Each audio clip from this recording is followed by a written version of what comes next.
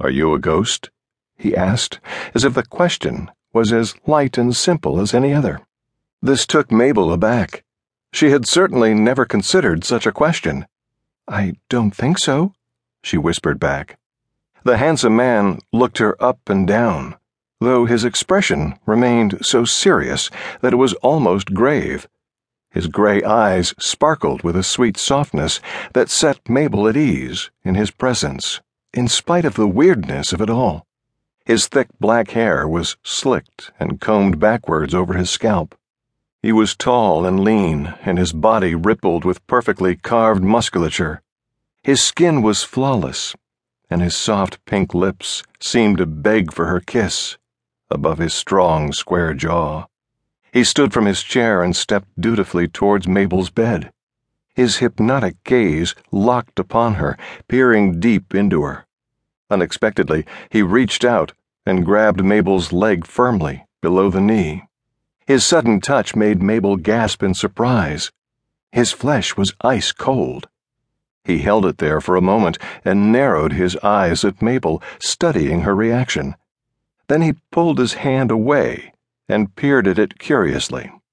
"How strange," he remarked to himself in an astonished whisper. "Your skin, it's cold," Mabel gasped, her eyes wide with shock. He turned his gaze back towards her, locking her in place with his deep gray eyes.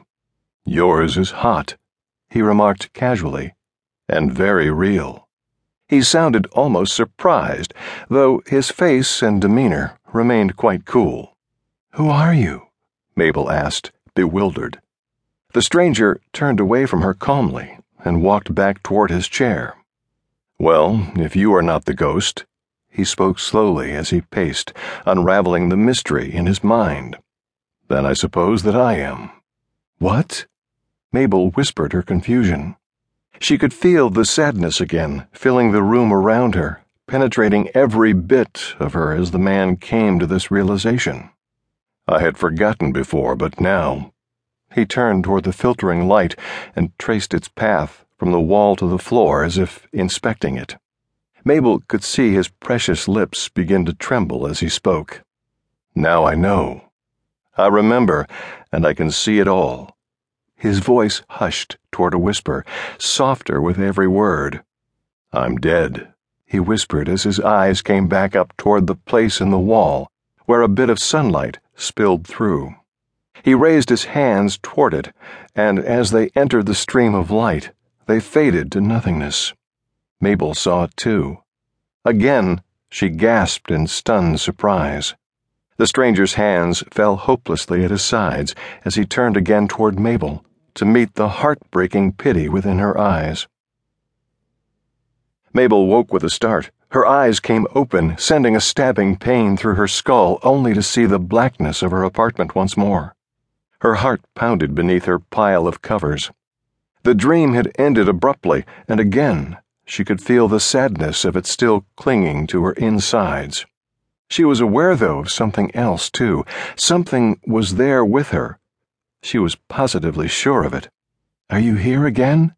Mabel called out with a hushed, timid voice in the darkness. A floorboard creaked somewhere at the other side of the room. Mabel was afraid to look. "Yes," the man's voice answered sadly. "I'm here." "May I see you?" Mabel's voice was slightly louder with confidence this time. There was a long, still moment without a single sound. His sudden emergence from the darkness right at the foot of her bed shocked Mabel.